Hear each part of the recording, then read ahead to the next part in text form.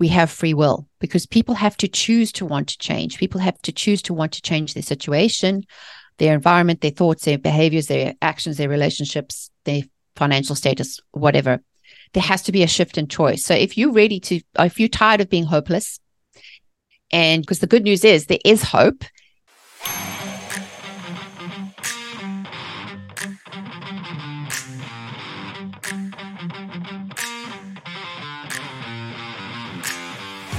This is Tim Winders. I am an executive coach, and I'd like to welcome you to the Seek, Go, Create podcast. This is where we challenge the conventional definitions of success. We like to bust them up at times too. And we explore stories of transformation in leadership, business, and ministry. All of those will be part of what we're talking about today. I have the privilege of interviewing Mimika Cooney. She's a renowned faith-based Christian mindset author and speaker. And I saw somewhere where she's known as a personal trainer for your mind, which is really cool. She's got a passion for empowering purpose-driven individuals. She combines neuroscience, positive psychology, and faith-based principles to help individuals rewire their minds. And I love that term, rewire their mind. Let's have a fun conversation. Mimika, welcome to Seek, Go, Create. Thanks for having me. I'm so excited to be here. I love these conversations, especially with a bunch of go-getters who are going somewhere. So this is going to be super fun. I think that's the power of this. If people are jumping in here to be entertained and all that, I don't think that's where we're going with this conversation.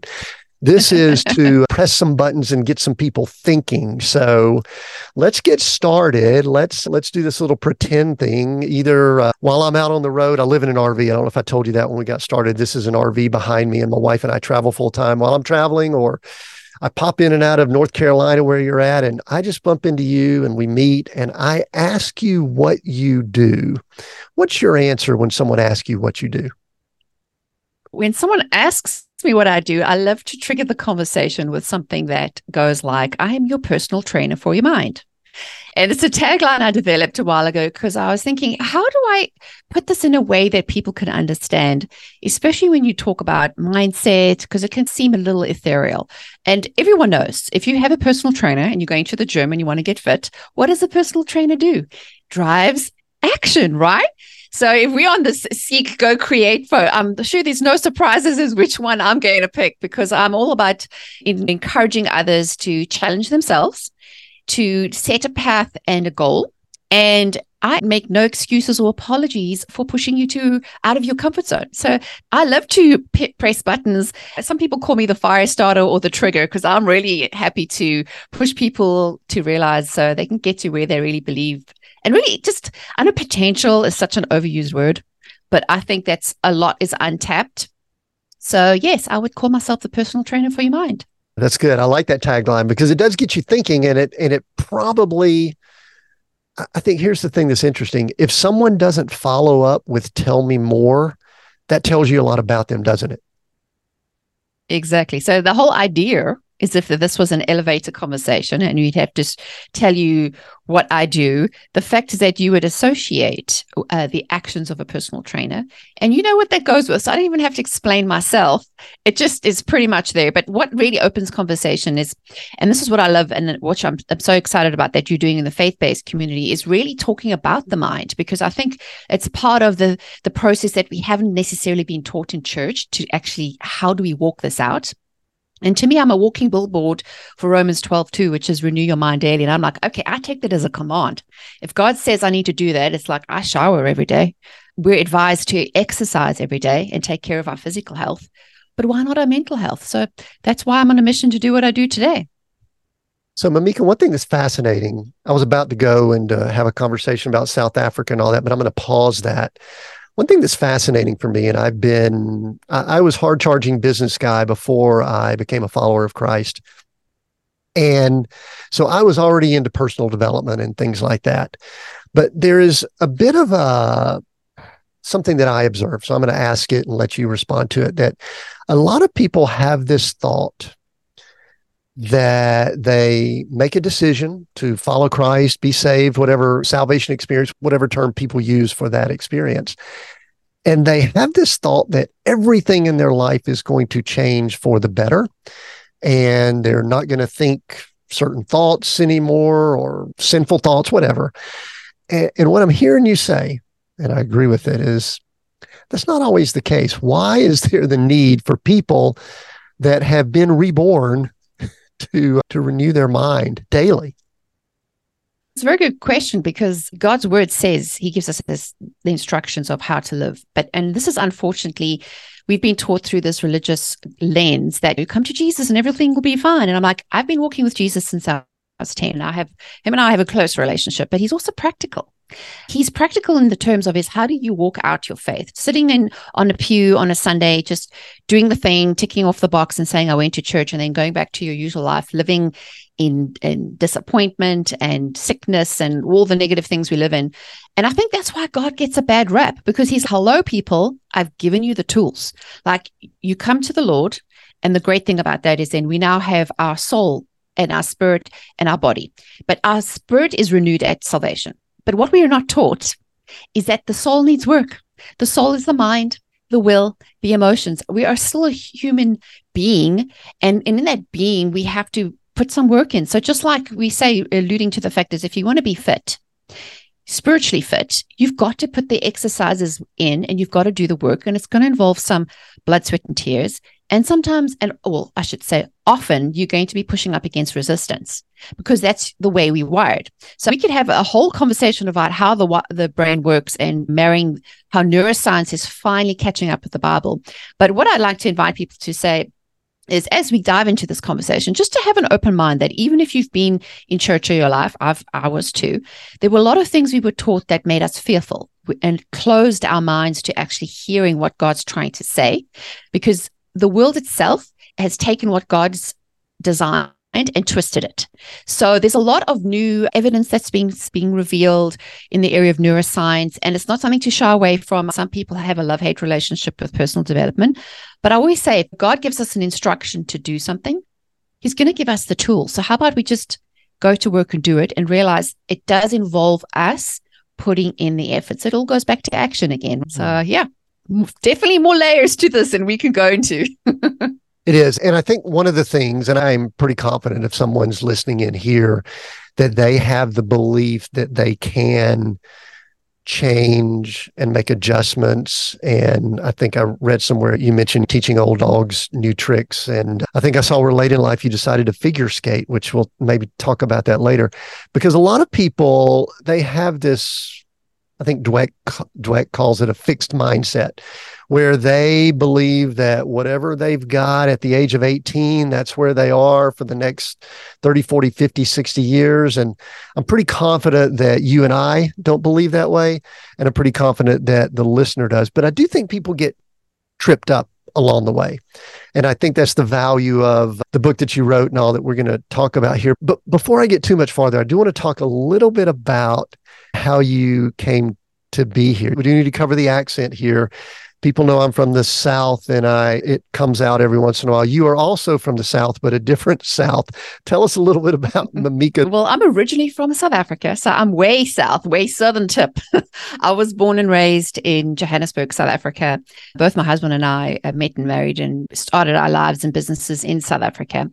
And people always ask me, so how did you get to America? I'm like, on an airplane, duh. But besides that, the whole intention of being here was, we've worked in the internet business since 95. I'm dating myself here. And South Africa is known for its forward-thinking terms of being on the world stage because of its past. But we really found the opportunity, and definitely was God-led, that brought us to the USA. And we've been here since 2006. But I don't lose my accent because it's where I was born and raised and learned language. And what I love about that is it just gives me a different perspective. Half of my family are in England. We actually lived in England for 6 years. So my husband and I have gone through the wilderness and the wars of establishing 4 different companies in 3 continents. So we are not afraid of taking risk, of trying things that are hard, persistence, grit, determination, all the things. Yeah. And I love having these conversations. I'm naturally curious about where people's origin stories are, because I believe God's writing our story every day. So it's great when you connect the dots and you can see that there's like-mindedness, and it doesn't really matter where we are. The origin story goes into we'll use the word programming of our mind. And sometimes even emotions and things like that. Are there any, I've actually visited, let's see, it was the late 90s, I think. I visited South Africa multiple times with some business, and Cape Town is one of the most beautiful cities in the world, I believe, and been to Port Elizabeth and Johannesburg, I think, which is where you're from. And I think South Africa is a beautiful country, but what I wanted to ask was culturally, many times we're a product of a lot of culture, and I'd love for you to contrast or give some differences that you observed when you came from that culture that is South Africa. And then I think you came to the Southern US, but what are some things that are differences? Because I think it's part of what people have to do when they start unsticking their mind. They have to know a little bit about their origin to make some adjustments and corrections. Do you agree with that? Definitely. I'm excited about this question because no one's actually asked me, but I think it's such an integral part of how our brains are wired, how we are made, because a lot of our mental programming comes from how we were raised, especially the first 10 years of our lives. And to me, it is a great observation that I've made. So I've lived we're born and raised in South Africa, and then lived in England, and there's a different culture too, and then moved to the USA. So I have a great way of looking at assessing, and there's always good and bad in everything. There's no perfect place. Let me put it this way. No country has it all together. There are pros and cons of each. What I've realized is we can learn from our past, but it doesn't mean we're stuck in our past. So an example, if we go back to the way I was raised in South Africa, I was born in the 70s, raised in the 80s. So I went through apartheid. And in actual fact, my last year in high school was the year Mandela came to power. And we lived in a very unstable political environment. Like they even canceled classes. And my situation was I didn't actually go to college because colleges were closed.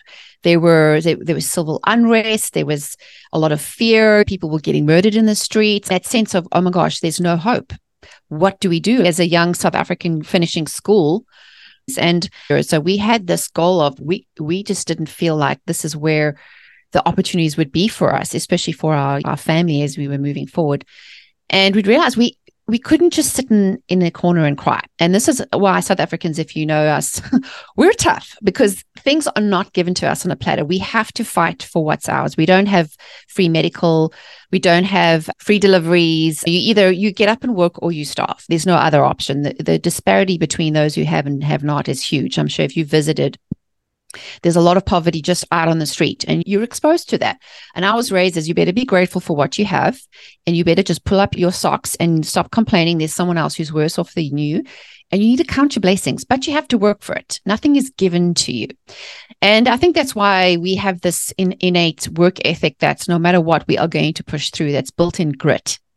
And I just thought everybody was the same. But I'd realized as I'd gone to different countries now, England as well has its own things.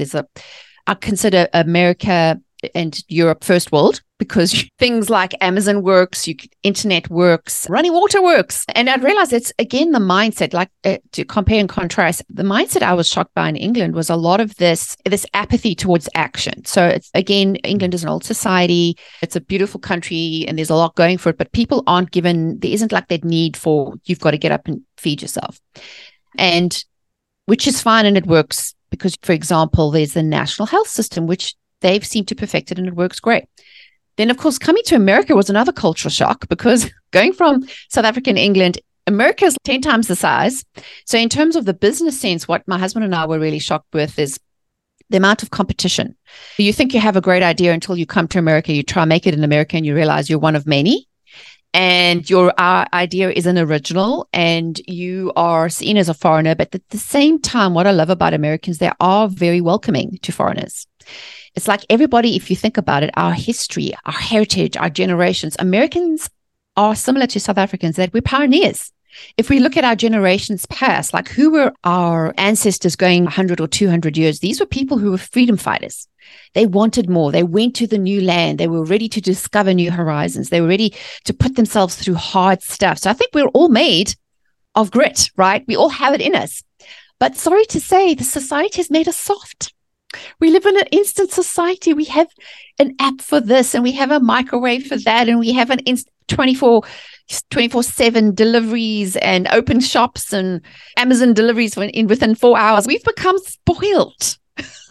And unfortunately, that creates apathy again. And without really having that desire and that need to know, I need to work for something, or it's almost like my husband and I talk about this. You need struggle, because struggle is resistance, right? It's like going to the gym again. If the weights are too easy to lift, they're not going to do you any good. It's when you press in and you come up against the hard and you realize what you're actually made of by pushing against those comfort zones, by pushing against those resistance, that is when the real magic happens. So to summarize your question, there are a lot of contrasting differences, but again, we are all human and we all have this desire for more. And especially for us who what I call compass based on faith. I know for me personally, I want to do what God has designed me for, and I want to really slot into pursuing my purpose the way God designed it. And sometimes it requires taking off old mindsets, working through old programming, because maybe what mom and dad taught us over the dining room table wasn't the most useful. But the good news is you can change. You're not stuck with the brain you have. And science has finally proven what the Bible has always said, that we can renew our minds. So I think it's good news. It is good news. One thing you brought up, the American culture, and one of the things that is interesting, South Africa might be similar. When I was in Australia, I noticed there is this, I'll call it just an air that hangs over certain countries. We rebelled. That's how we were formed. We were a rebellious country from the start.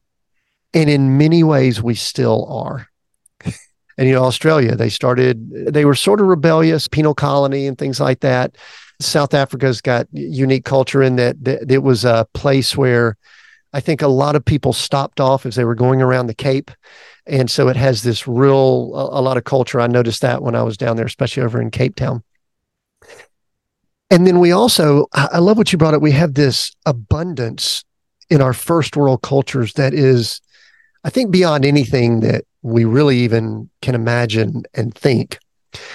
And I wonder at times, and this is going to go back to maybe a spiritual question, if we really have a prosperity gospel, even though I know that's a bad word. I grew up in a prosperity gospel church, so it's like there's good and bad of a lot of things. I do wonder if we think that everything is going to be awesome and great, going back to an earlier question, and that any type of struggle that might perfect us, we just run away from that and try to avoid that. What thoughts do you have on that? Oh my gosh, how much time do we have? You're going to get me on a rant, I'll tell you. I like rants. Let's do some ranting. I'm a totally an open book, all right? I call myself a WYSIWYG. What you see is what you get. And as South Africans are direct, we are going to tell you straight. And to come to this question, so what I do believe is America is really saturated in what we call the prosperity gospel, which is just come to Jesus and everything's fine. Automatically overnight, you're going to be just fabulous and fit and trim and just flying because it's instant. Of course, it's great. But what I found is that we have a lack of honesty, and especially here in the South where I live, that was a huge shock for me because I'm used to, if someone says, what do you think about that? I feel it's my obligation to give you my honest opinion, not to sugarcoat it or to pretend that I'm going to tell you something that's nice. But meanwhile, at the back of the ranch, I'm complaining and I have a knife out to get you. And to me, that was a huge shock. It's like I don't know what word to put it. I suppose it's this, I'm not dissing anybody Southern. What I'm just saying, it's a behavioral reaction to avoiding the truth, really being honest. And I found Americans especially, and actually even in European as well, everyone wants to pretend it's fine. And we all wear these masks. And it's like, no, it's fine. Oh, I'm suffering terribly, but I'm going to make it look great. It's all fabulous. Here's a silver bullet.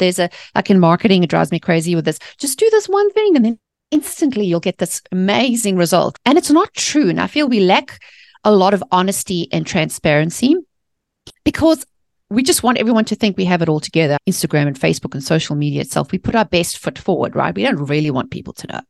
And I'm going to tell you the hard stuff. I'm going to tell you where I messed up because I ain't learning from your sugar-coated pretend world. I want to learn the real grit. What did you actually do that did that? And wow, so I'm not the only one. I'm not going crazy. I'm not the only one who's feeling this way. So I do feel the more honest we can be with ourselves and just to start to question and say, I really believe this about myself, but is this true?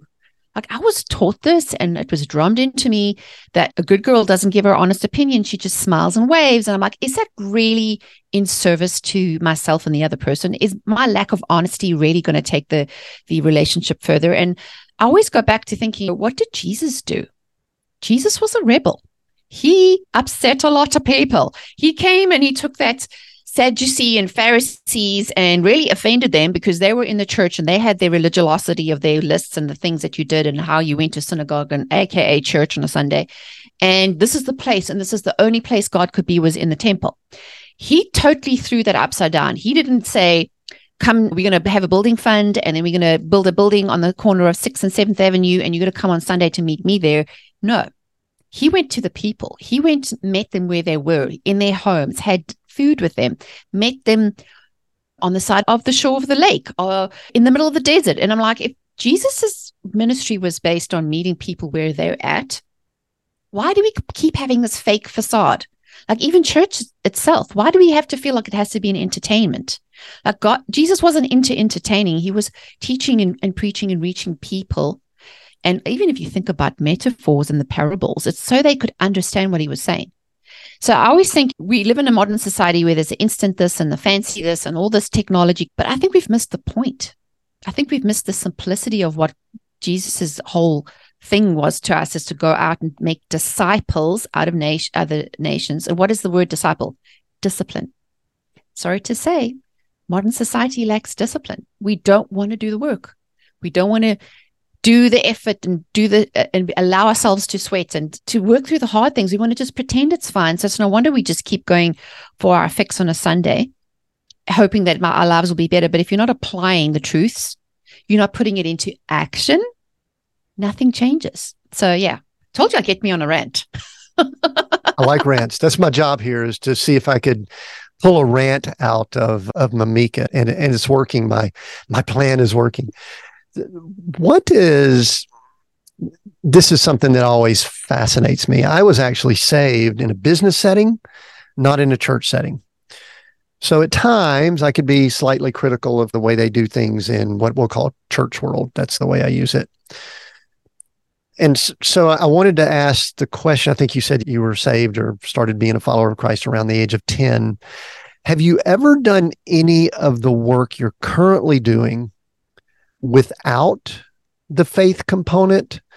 And I'll follow it up with my follow-up question. I'll let you answer that, because I'm curious, why is it a challenge when we bring faith into the mindset question? Because it's totally a thing outside of faith too. Personal development, self-improvement, all of that's outside. And there's plenty of people that that do this without faith. Have you always done it with faith? And what are some specific challenges when we bring faith into the equation? It's a great question. And this is one of the reasons I'm on a mission. So I don't believe that we should be separating mindset work from faith and physical work. And hear me out here. God made us a human being, right? And as a body and as a person, we are made up of spirit, body, and soul. Now, a spirit is who we really are intrinsically. If you took off this human body, who would we be at our core, and who God made us to be? That is who we meet when we become Christians, right? So we have that, I call it the inner compass, almost like that secret agent inside who's always going to give us, you see these spy movies where they have the earpiece, and that to me is the Holy Spirit. I'm like, okay, we're going here, this is there. And it's like always directing me, giving me the insider secrets. Now we have our mind, or our soul, which is our mind, our will, and our emotions. And our mind is made up, we have the physical brain matter, but our mind is also connected to our spirit. And then we have the body, which is the physical side. And to me, one of my pet peeves is how the world has made us separate everything. And I never think that's been God's design. And the reason why I'm so gung-ho about connecting the spirit with the mind is because that's how we become whole. Now, don't get scary and twisted about things like holistic words and neuroscience and personal development. And I think this is part of the problem, is that Pharisee spirit of being religious has made us separate the tools that God is giving us and not apply them, so we stay stuck. So what I mean by that is we go to church, we learn about our spirit and we feed our spirit. We don't realize we still have to work on our soul. We still have to get rid of those emotional wounds. We have to get rid of those mindsets and learn how to control our emotions and not live by them. But we're not taught this. And I'm like, something is wrong here. Like, I'm a strategist and I look at things and I see the problems and I see like a piece of chessboard. Like, how do we connect the dots? And the more I've researched this, and even the fact that I do what I do today, like, I was in the business world. Like, I didn't come from church background. I've never been to seminary. But I've been a Christian since I was 10. So I've walked with Jesus like major buddies since whatever, like everything we do. I'm like, okay, what are we doing today? And to me, it's even when I did business and I'd realized that disconnect of keeping God out of your business as a Christian is almost impossible. And those who try to treat, say, the mindset, and we have this personal development, and a lot of the new age neuroscience weird stuff has come out of that, where self, like example, I have a problem with self-help because there's limits to self. You don't know what you don't know. And all of us suffer from blind spots. And you don't know what you're blind to until someone points it out. But the problem is, if you try to fix these solutions by yourself without being a holistic and including the mind, the spirit, the body, the soul, you're missing huge pieces. For example, take it to the business world. Like I think back when I was running my marketing and branding agency, I was so driven to keep doing the best and be a perfectionist and do the most things and worn myself out until I physically hit burnout and I couldn't do it anymore. After all the stresses of immigrating country, trying to do all the things, being Wonder Woman and best mom in the world, eventually I hit the wall where I just physically couldn't do it because I kept thinking that if I just worked on the one side, the rest would just follow or it would fix itself. And I'd realized God said, no, you need to stop. It's time to be well. You're not well. You're not whole. You're fragmented. There's parts of you. And I realized, and I look back, why was I so driven to prove myself? And I'd realized I was addicted to approval, people pleasing, and being a perfectionist because I had an undealt with root of rejection from being a child. And I was like, oh, so that 10-year-old programming, and I took that on as a narrative to this is how I prove my worth, is by constantly performing these tricks, jumping through hoops and showing people I'm perfect and have it all together. And God's, no, that's not how we do it. And I'd realized I'd been repeating the same behaviors, same patterns, and I call them the boomerang thoughts and behaviors. I kept going back to the same point thinking, why am I not getting a breakthrough with my business? Why am I keep doing the same thing? Why am I attracting the same kind of clients who have the same issues? And I was like, it's because I haven't dealt with me.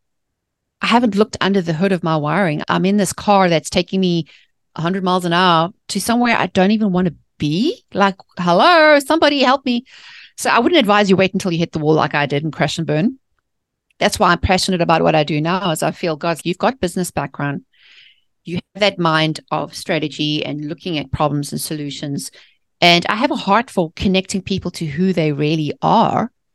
And for me, it's as I look at it, and to answer your question, I have taught this concept of how do you approach personal development and mindset. You can take God out of it, but there is always something missing.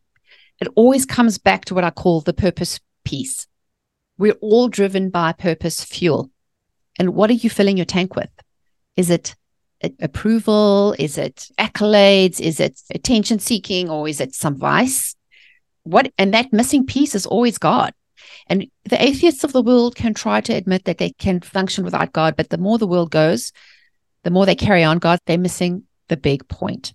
So that's why and I was challenged on this, and a lot of people have said to me, even when I wrote my book, they said, can't you just take the Jesus part out? Because, you could do so much better and reach a bigger audience and position you in the business and the personal development space against some of the big Anthony Robbins. And I'm like, I feel strongly that this is God's calling for me, is this narrative of Christian mindset and neuroscience and faith can be worked through a process. And that's what I've developed in my own program there is a process. So even though we've heard in church, you need to renew your mind, and we're like, oh, bless, great bumper sticker. What does it mean exactly? And how do we do that? Can someone be practical, please? So at the end of the day, I'm just your practical sister over here is going to teach him like, honey, no, we're not doing that no more. That doesn't suit you. Can we stop that? How about we try this? And so far, over the last sort of 5 years of me really honing this in and trying and learning, and I've realized I had to get rid of the junk in my trunk before I could help others. I had to put on my breathing mask, my oxygen mask, because I was about to pass out trying to help people when I couldn't help myself. And I'd realized I had to get back to being whole. And the only way to do that is to reconnect your spirit with your soul and your purpose with the way God designed you to be. Hey there. This is your host, Tim Winders, and I want to pause this interview for a minute and ask you a question. Are you feeling stuck? Maybe it's in your business, maybe it's in your leadership style, or maybe you just can't put your finger on it. Trust me, I've been there. I'm a faith-driven executive coach, and I can help you get unstuck. How? Well, I bring to the table not just over 30 years of experience, but also a unique blend of skills like strategic thinking, relationship building, and a dash of marketing wizardry. And if you are here, you know I'm not afraid to ask the tough questions. Don't believe I can help you grow? Just ask my clients that tripled their annual gross revenues in 2 years after coaching with me, or the clients that increased revenue 67% in just a year. So if you're ready to take the next step in your leadership journey, book a free discovery call with me at timwinders.com/coaching. That's timwinders.com/coaching. TIMWINDERS.com/coaching. Take a look at that page, scroll to the bottom, and you could book a time right on my calendar. Let's unlock your potential together. I look forward to speaking with you. Now, let's get back to Seek, Go, Create. Sounds like you had to go through, this is the language we use here. You had to redefine that success at that point, and sounds like it was a few years ago. How you doing now? Oh, much better. I'm like, girl, what took you so long? Are you perfect? I look back and no one's perfect, honey. I am a work in progress. Like, I'll be the first one to admit I had to give up my membership to Control Freaks Anonymous, and every day she keeps calling and I'm like, honey, no, we're not doing that. And so for me, I've had to work through getting over the perfectionism and rather do things. But again, it's a constant do. Like I say, the way that a great way of looking at it is, I'm going to take a physical shower to wash myself every day. I've got to take a spiritual and a mental shower. Now, we spiritual side about prayer and meditation, and it really is important that we do that too, because that is also part of renewal. But I have to be willing to renew my mind daily. So I say part of that is taking a daily mental shower, cleaning out the junk. Like, a negative thought comes in. How do we take it captive? We approach it and say, wait a second, that's a negative thought. Let me go back to what the Bible says. The Bible says, I'm loved and I'm chosen and I'm equipped with everything I need and no weapon formed against me. So that's sort of fear-based thinking of, oh my gosh, who are you? Why would you even try? I'm like, no, delete. But that takes a process and learning. And I'm still in the process of learning. I'm never 100%. And of course, the Alcoholics Anonymous always say, how you get change is you have to admit you have a problem. And for me, I was living in Denial City with a permanent address and zip code in Denial Town. And until I could realize I had a problem, nothing changed. And this is the thing. It's just like exercise. I always say, I wish we could just go to gym, gain all the muscle we wanted, and it would just stay. It never works that way. I don't know the last time you've been to gym or you've done some exercise, you got to keep it up. It's like a continual process. And it's the same thing that how God expects us to walk out this walk of faith in our life itself, is just to continually learn, because we're going from glory to glory. And if we open and willing and have a humble heart to letting God show us and say, okay, God, what are we working on today? He says, I know we worked on this before, but you still have some work to do. You're not done. We're going to go again. And it's like layers of an onion. And if you've ever cut an onion, you're going to cry. But as you get the layers off, there's just more to them. And eventually we want to get back to the core. And I think that we'll keep doing this until the day we die, because that is part of the human condition, is constantly renewing ourselves and getting closer and closer to the Lord. So that's why I'm passionate about what I do today. And of course, I'm not everybody's cup of tea, because I'm very direct, very honest, and I'm going to tell you straight, and I don't sugarcoat anything. But I think that's what we need in this world, is honesty, transparency, and clarity. Are we willing to be honest with ourselves? Are we willing to be honest with each other? And are we willing to hold each other up and say, hey, I'm going to be your mirror for today. Let's do this. And then we'll see breakthrough.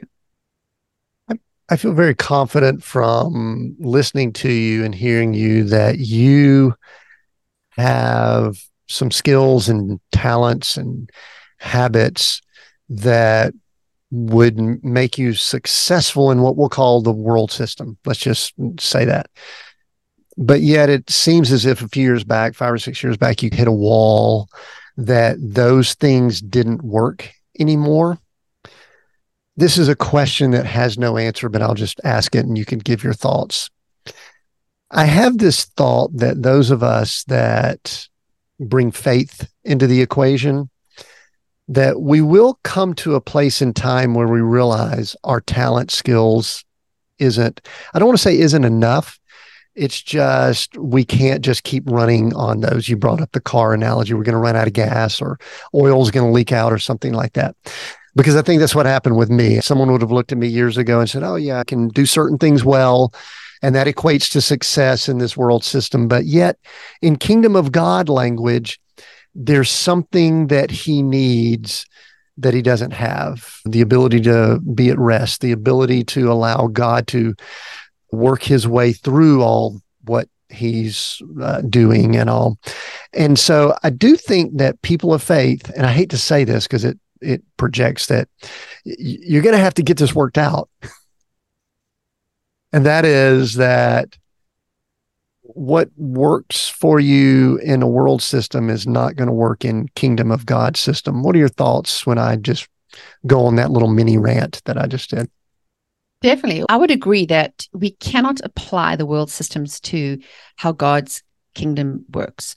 And this is the whole point of why we feel like foreigners in this land, because our DNA isn't designed for this. And I always say, if you think about it, what did the devil do when he tried to tempt Jesus back in the wilderness? He tried to have him question his identity.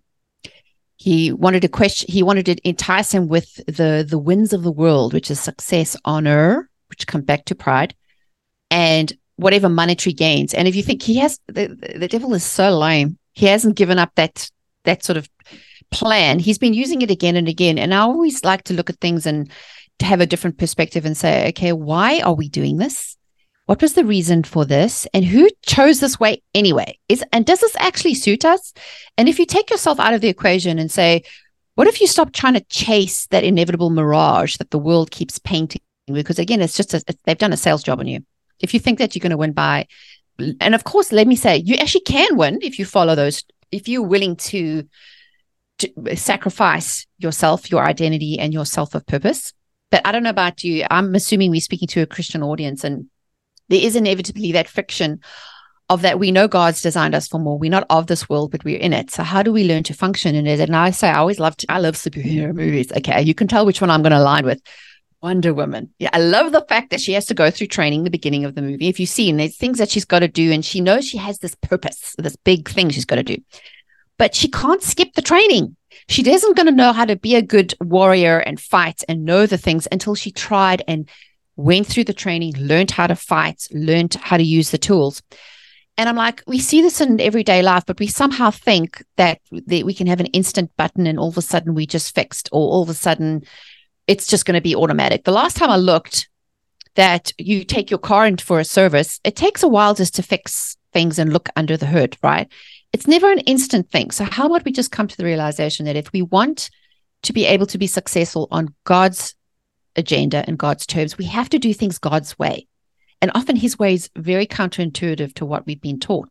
So if we are willing and open to be led by the Holy Spirit and say, okay, God, what do we need to work on today? What do I need to work on? And that was part of my process. And I call it the 7-year wilderness. And I'm sure a lot of us can, sometimes I refer to as the humbling. Because if you look at a lot of stories of scripture, the people that God had to use the most had to go through some form of humbling. Moses was prideful and arrogant. He thought he knew everything. And then he spent all those years as a shepherd and a nobody in the wilderness.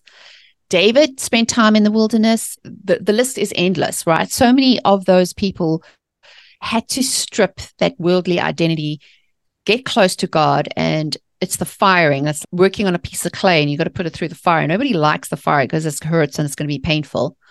But at the end of the day, if we're not willing to go through the process, we can't come out refined. And part of what I realized is I had been avoiding the process and God's invitation the whole time. And God is a gentleman. He's never going to force you to do anything. He invites you. And if you say no, he's okay, cool. Whenever you're ready, I'm going to sit here and wait. And he says, in my case, he's, oh, are you done yet? Are you ready? Oh, okay. Now we can work on it. And it's only when we're willing and able and saying, okay, God, what is it you have for my life? And here's the thing. I have totally changed my trajectory, my business model. I would say probably what I do now is a blend of ministry and business. But I'd realized there was a bigger picture to this. Even those things I learned back in the day. Again, I'm dating myself. The Karate Kid, the wax on, wax off. Remember that part of the movie where he's, why am I cleaning the wall? And why this is so annoying? Most of us have been going through that training process of the waxing and the waxing off, and they've never realized when it's going to be effective.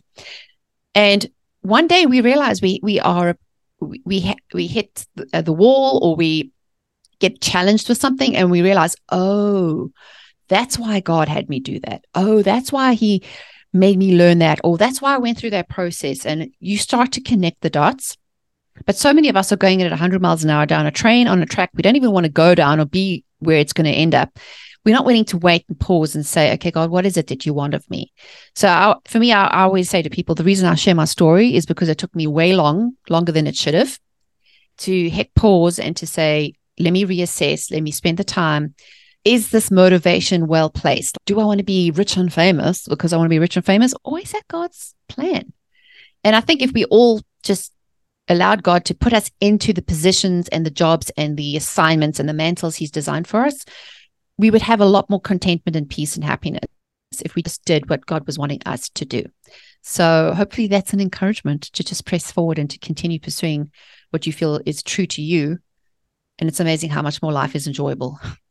It is. And I think the interesting thing in our current culture is many people are attempting to copy someone else's path instead of walking their own path. And we have a world where it's so easy to compare because of social media and things like that. And I love the word assignment you just used. That's really what I use. My action on a daily basis is identifying what my assignment is in God's kingdom and attempting as best I can to walk that out. And so I love that.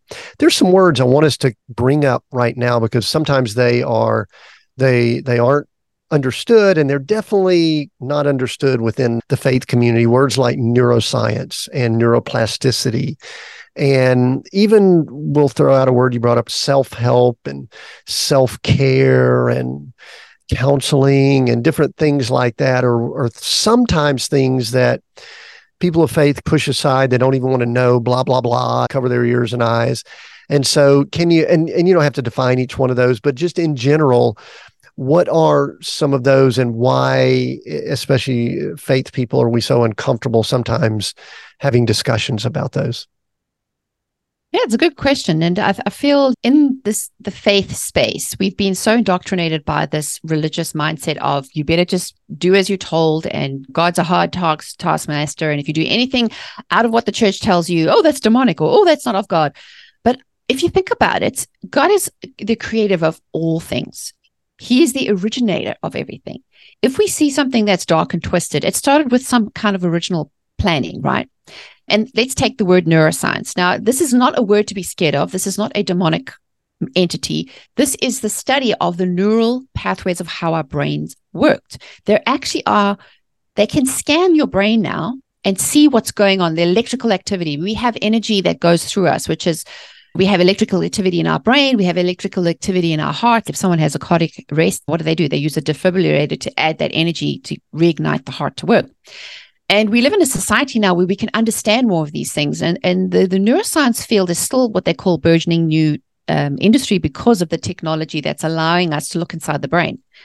And really what it is, it's the science of how our bodies are, how we function. Like, what is a brain cell? What is a neural pathway? And when they looked under the microscope at the brain, our neural pathways look like trees. That scripture again, where God says He is the vine and we are the branches. I'm like, duh, He mentioned it to us already. It's already been in scripture. And He says, are you to feed off the vine? And what does that mean? Is like feeding off where we get our thoughts and where we focus our attention and our energy. And again, it's all connected. Like, we have a nervous system. You don't have to deny that. Like, you have a nervous thought or an anxious thought. What happens is your stomach starts to rumble and you start to get like really nervous in your stomach. So if our body is connected by how we think and how we feel, why are we to think that whether this is Christian or anti-Christian? I think we've lost the plot. That's not the point. The point is we need to go back to our original design. Is how did God design us to be? He designed us to be whole. He designed us to walk in peace. He designed us to be able to fix the things that are broken. And just going to church on a Sunday, listening to a sermon and then ticking that off your list isn't enough. You have to put more effort into fixing and being open. So I would always say it gets me really irritated when someone has that religious spirit that goes, oh, I'm not listening to that. La, la. I'm like, isn't that ignorance? Like, girl, you've got this nail. It's sticking out your head there. Can you not see it? Let me help you. And they're like, oh no, I've got a terrible headache, but let me pray about it. I'm like, how about we take that nail out your head? Maybe that'll help. In practical terms, that's what God is doing with us every day. Is, hey, can I help you work on that? Can we take that barb of rejection that friend threw at you when you were 12 and you just felt bullied and on the sideline? That thing is still stuck in your heart. Do you mind if I come alongside you? Let's pray together and give it to Jesus. And that's the simplicity of it, right? But we've overcomplicated things and we get scared when it's something that hasn't been talked about in the church, which is why I'm on a rant and on a mission to help people understand that this is one and the same thing. This is God's design. He designed our brain. He designed our bodies. He designed who we are. He knows how we function at our best. And all we need to do is partner with him and be able to be open-minded and having that growth mindset says, okay, I don't know everything I don't know, but I'm open to learning. I'm open to hearing. I'm being humble enough to say, okay, I messed up. How can we fix this? And I think it really comes down to that again, is being humble and being willing to listen to God and say, hey, I'm not going to get on my religious bus and start to brand everybody with the evil brand. I'm going to just say, okay, God, what if this is you? Show me how, and just invite the conversation. And I think we'll be a lot more happier. So somewhere along the way, and I could see how all that you're talking about maybe culminated in the writing of this book, Unstick Your Mind. Subtitle's great. Shift your mindset, develop grit and break barriers. And I've scanned through, it's got great info in here. But I think the first question I want to ask about it, because I think it's going to determine if someone picks it up and reads it, is how does someone know that their mind might be stuck? Great question. How you're stuck and you're ready to get unstuck is a few things. And one of the big highlights I always say is, if you're feeling frustrated, like you've tried things, you've tried to do things on your own, you try to do things on your own strength, and you're like, why is this not working? If you find yourself repeating old habits and behaviors that you don't want to repeat, if you keep seeing yourself in cycles that keep going over and right, you're going around the mountain again and like, why are we here again? I thought we learned and moved forward from this. So cycles, habits, behaviors, and also just that feeling of you want more. If you're happy in Denialville, then bless you, go on being happy in Denialville. But there has to come the sense of what I call tension. And usually what happens is people are ready to work on their mindset is when they've either been through something, through the humbling, or they've been through an experience where maybe something worked before and it no longer works, and they've been challenged. They maybe applied, let's say, a business tactic in the past, but now it's no longer working. And they're starting to question, like, what's wrong? There's got to be more. And also a lack of peace. I always say search and seek peace. That if you're feeling uneasy and you're like, something's off and something's not right, I want something more. And I believe that's God's invitation where he whispers and says, there's some more for you. You're not reaching your potential. I want you to feel. So frustration is actually good. If someone is frustrated, it means they're ready to make a change, because you have got to want something bad enough to be willing to put the effort to see through the action to get to the other side. Because someone who's apathetic and I don't want to, I'm like, I can't work with that. But if you say, I'm desperate for change, I have to fix this, there is no other option. I have exhausted all the options I have tried before, and I can't seem to figure out what that is. And blind spots are keeping you blind. You don't know what the problem is.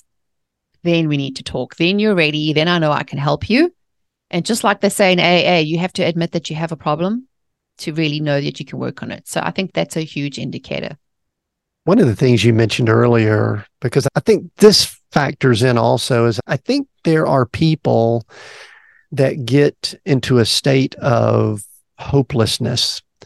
And you mentioned, I think, that you and your husband back in can't remember the year you went to, 2006 or something like that, that when y'all were in South Africa, y'all felt hopeless. But one of the things you did is y'all took quite a bit of action. And the reason I bring it up is I know I interact with a lot of people. It's hard for me to work with someone who's in a hopeless state. But if they admit they're there and they want to get out of it, then I almost said magical things happen, but maybe it is magical things happen. Just things begin to happen. So you've been in a hopeless state. You mentioned it earlier. What about the person that's right now there? If they're still listening, they're probably not in that state, but they're sitting here going, I look around, this is going on in the world. This is going on in my life, health issues, this or whatever, all these type things. Speak to the person that might be feeling that right now and encourage them a little bit. Definitely. For some of us who go through those seasons where we feel hopeless, it can be a really hard place to be. And I call that being stuck. Stuckness ain't fun. It doesn't feel good.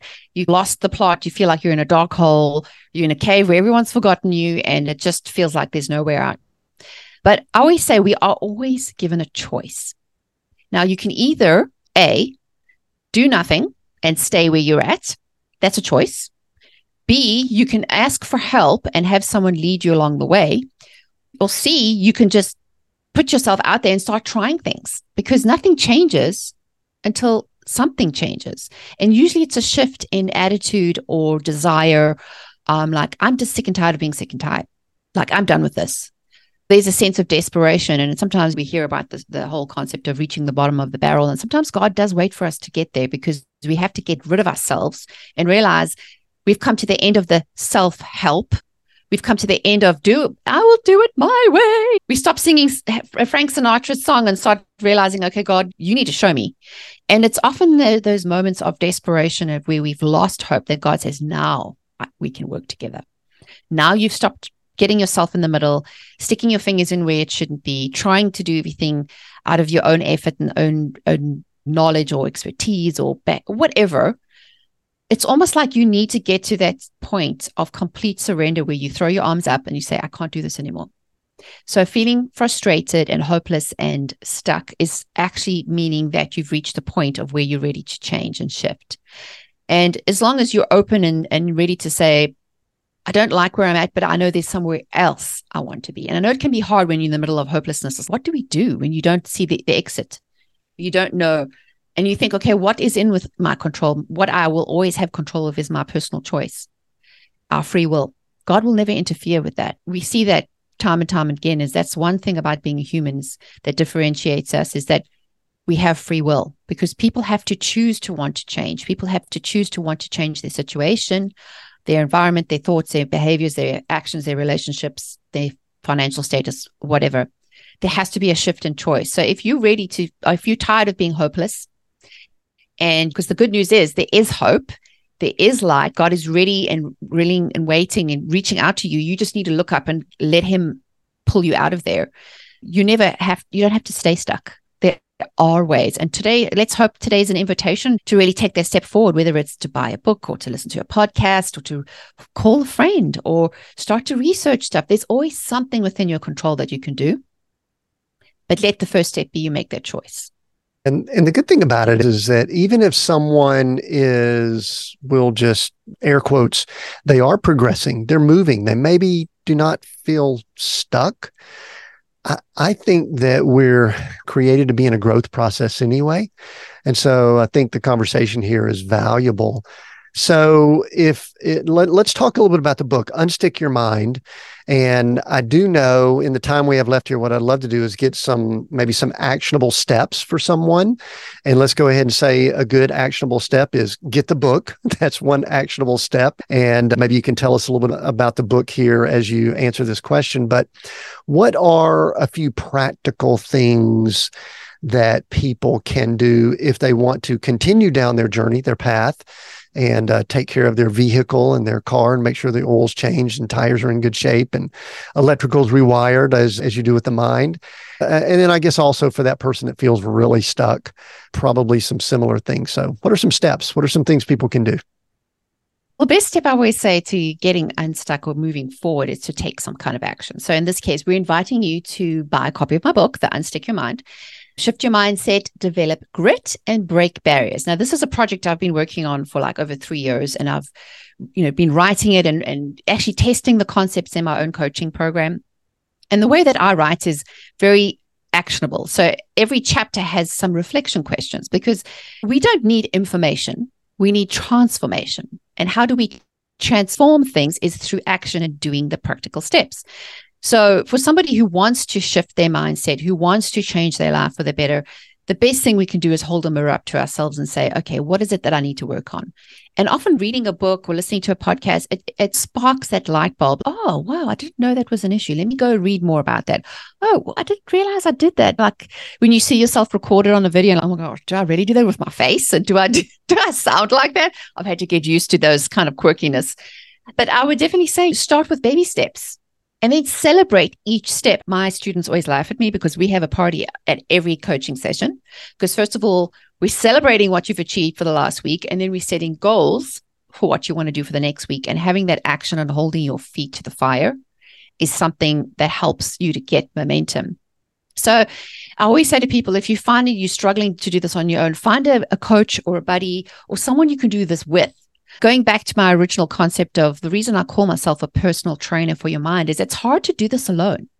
It's hard to pull yourself out by yourself because there's limits to self. So find someone who you feel can help you through this process. And this whole concept of unsticking your mind is providing you with information that you can apply to your life. But then I give you some exercises and ways to walk it out. So I would definitely encourage those who are listening today to go ahead and do that and just start taking baby steps. You'll be surprised as momentum gains as you start moving forward. There's one of the chapters in the book, I think it was Slow Down to Speed Up. I know that my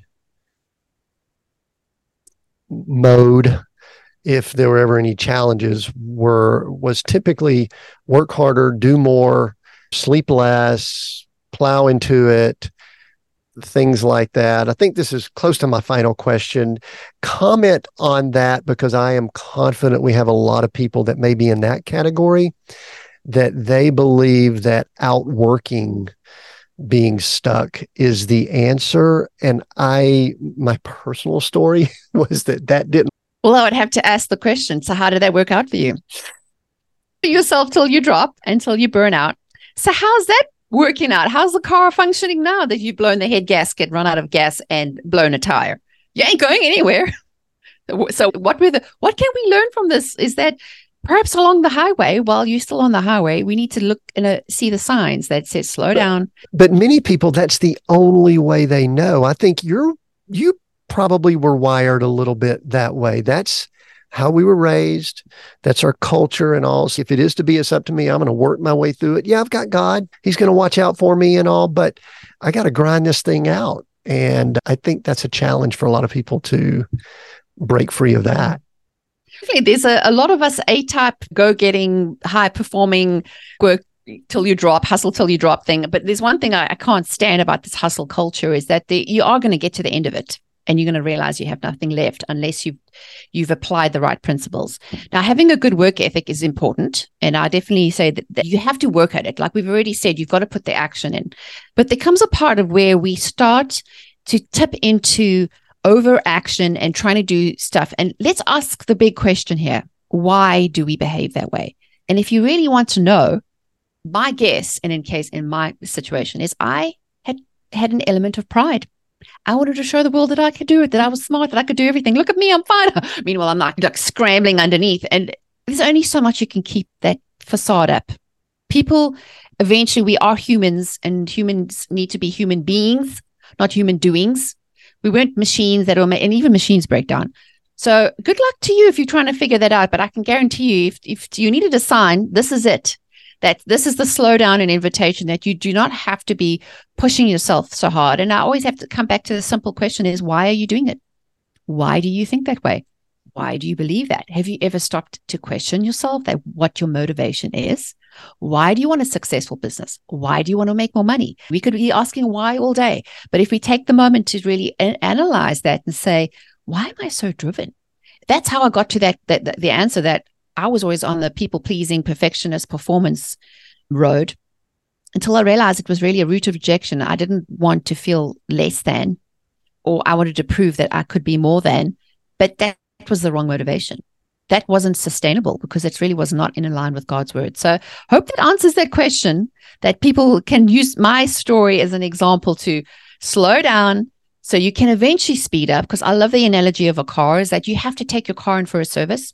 You can't be pushing a banged up jalopy forever, expecting to run a race with the Ferraris. How about you just slow down, go into the garage, get a little fix, go fix the wiring and maybe retire and get some new tires and get back with a new vehicle that can run so much more efficiently. And then you can enjoy the ride in style. That's my personal preference. And it's make that decision now versus allowing the car to break down on the side of the road, which I think is where most people are headed if they don't make the adjustment. The book is Unstick Your Mind, Shift Your Mindset, Develop Grit, and Break Barriers. Great title there. Mimika, tell us where people can find you, how they can get the book and all of that. And then I've got one more question before we wrap up. Definitely. The best place to connect with me is my website, which is mimikacooney.com. And I'll spell that for our audio listeners. It's MIKACONEY.com. And if you go there, you can see I have a list of all the books I've written. You can get some free downloads, like I have a guide that goes along with the book. I also have tools and resources and my own YouTube channel when I put out a lot of content there, a lot of blog posts. So if this is something that's new to you and maybe you don't even know what mindset's about, or you're seasoned and you want to learn a little bit more, I'm sure you'll be able to find that. So definitely go to mimikacooney.com and all the links will be there. I spent a little bit of time on your YouTube channel yesterday, Mimika TV. It's MTV. Is that what you said? I started my interview because I come from a TV and interview background. Okay, so when podcasting was a thing, I'm one of the noobs, well, not the noobs, the oldies now. Back in the day in 2013, when I was like, you know what, I like to do video and I love to do interviews. That's the way I was trained. Let me do a TV show. So I put it on YouTube. And then podcasting became a thing. So that's why it's just stuck, the Mimika TV, because I use a visual format. So I love to interview people where you can see their faces. But podcasting and interviews like this, I love this because we can dive into people's stories. And I just love this whole opportunity now and see how in the last 10 years podcasting has exploded because we're now exposed to so many great minds and ideas we would have never had exposure to. So yeah, that's where it gets me, keeps me busy. It's good. Yeah. I could tell that you have a video, you have skills and talent in video, very good quality. Information is great. But I can tell that it wasn't envious. That wasn't the right term, but I went, wow, she's really good with video and the visual and all. So great job on that. People need to check that out. Mimika, we are seek, go, create, those three words that we use to describe kind of what we're doing here. I'm going to let you have one of those words. Just that resonates with you, means more than the other two. Seek, go, or create. Which one do you choose and why?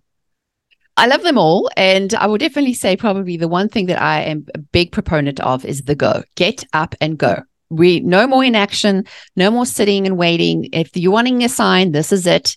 Take the action today. But don't forget the seek part, which I think is seeking God's will for your life, asking him the questions, being willing to seek within yourself and ask the hard questions of why you do what you do.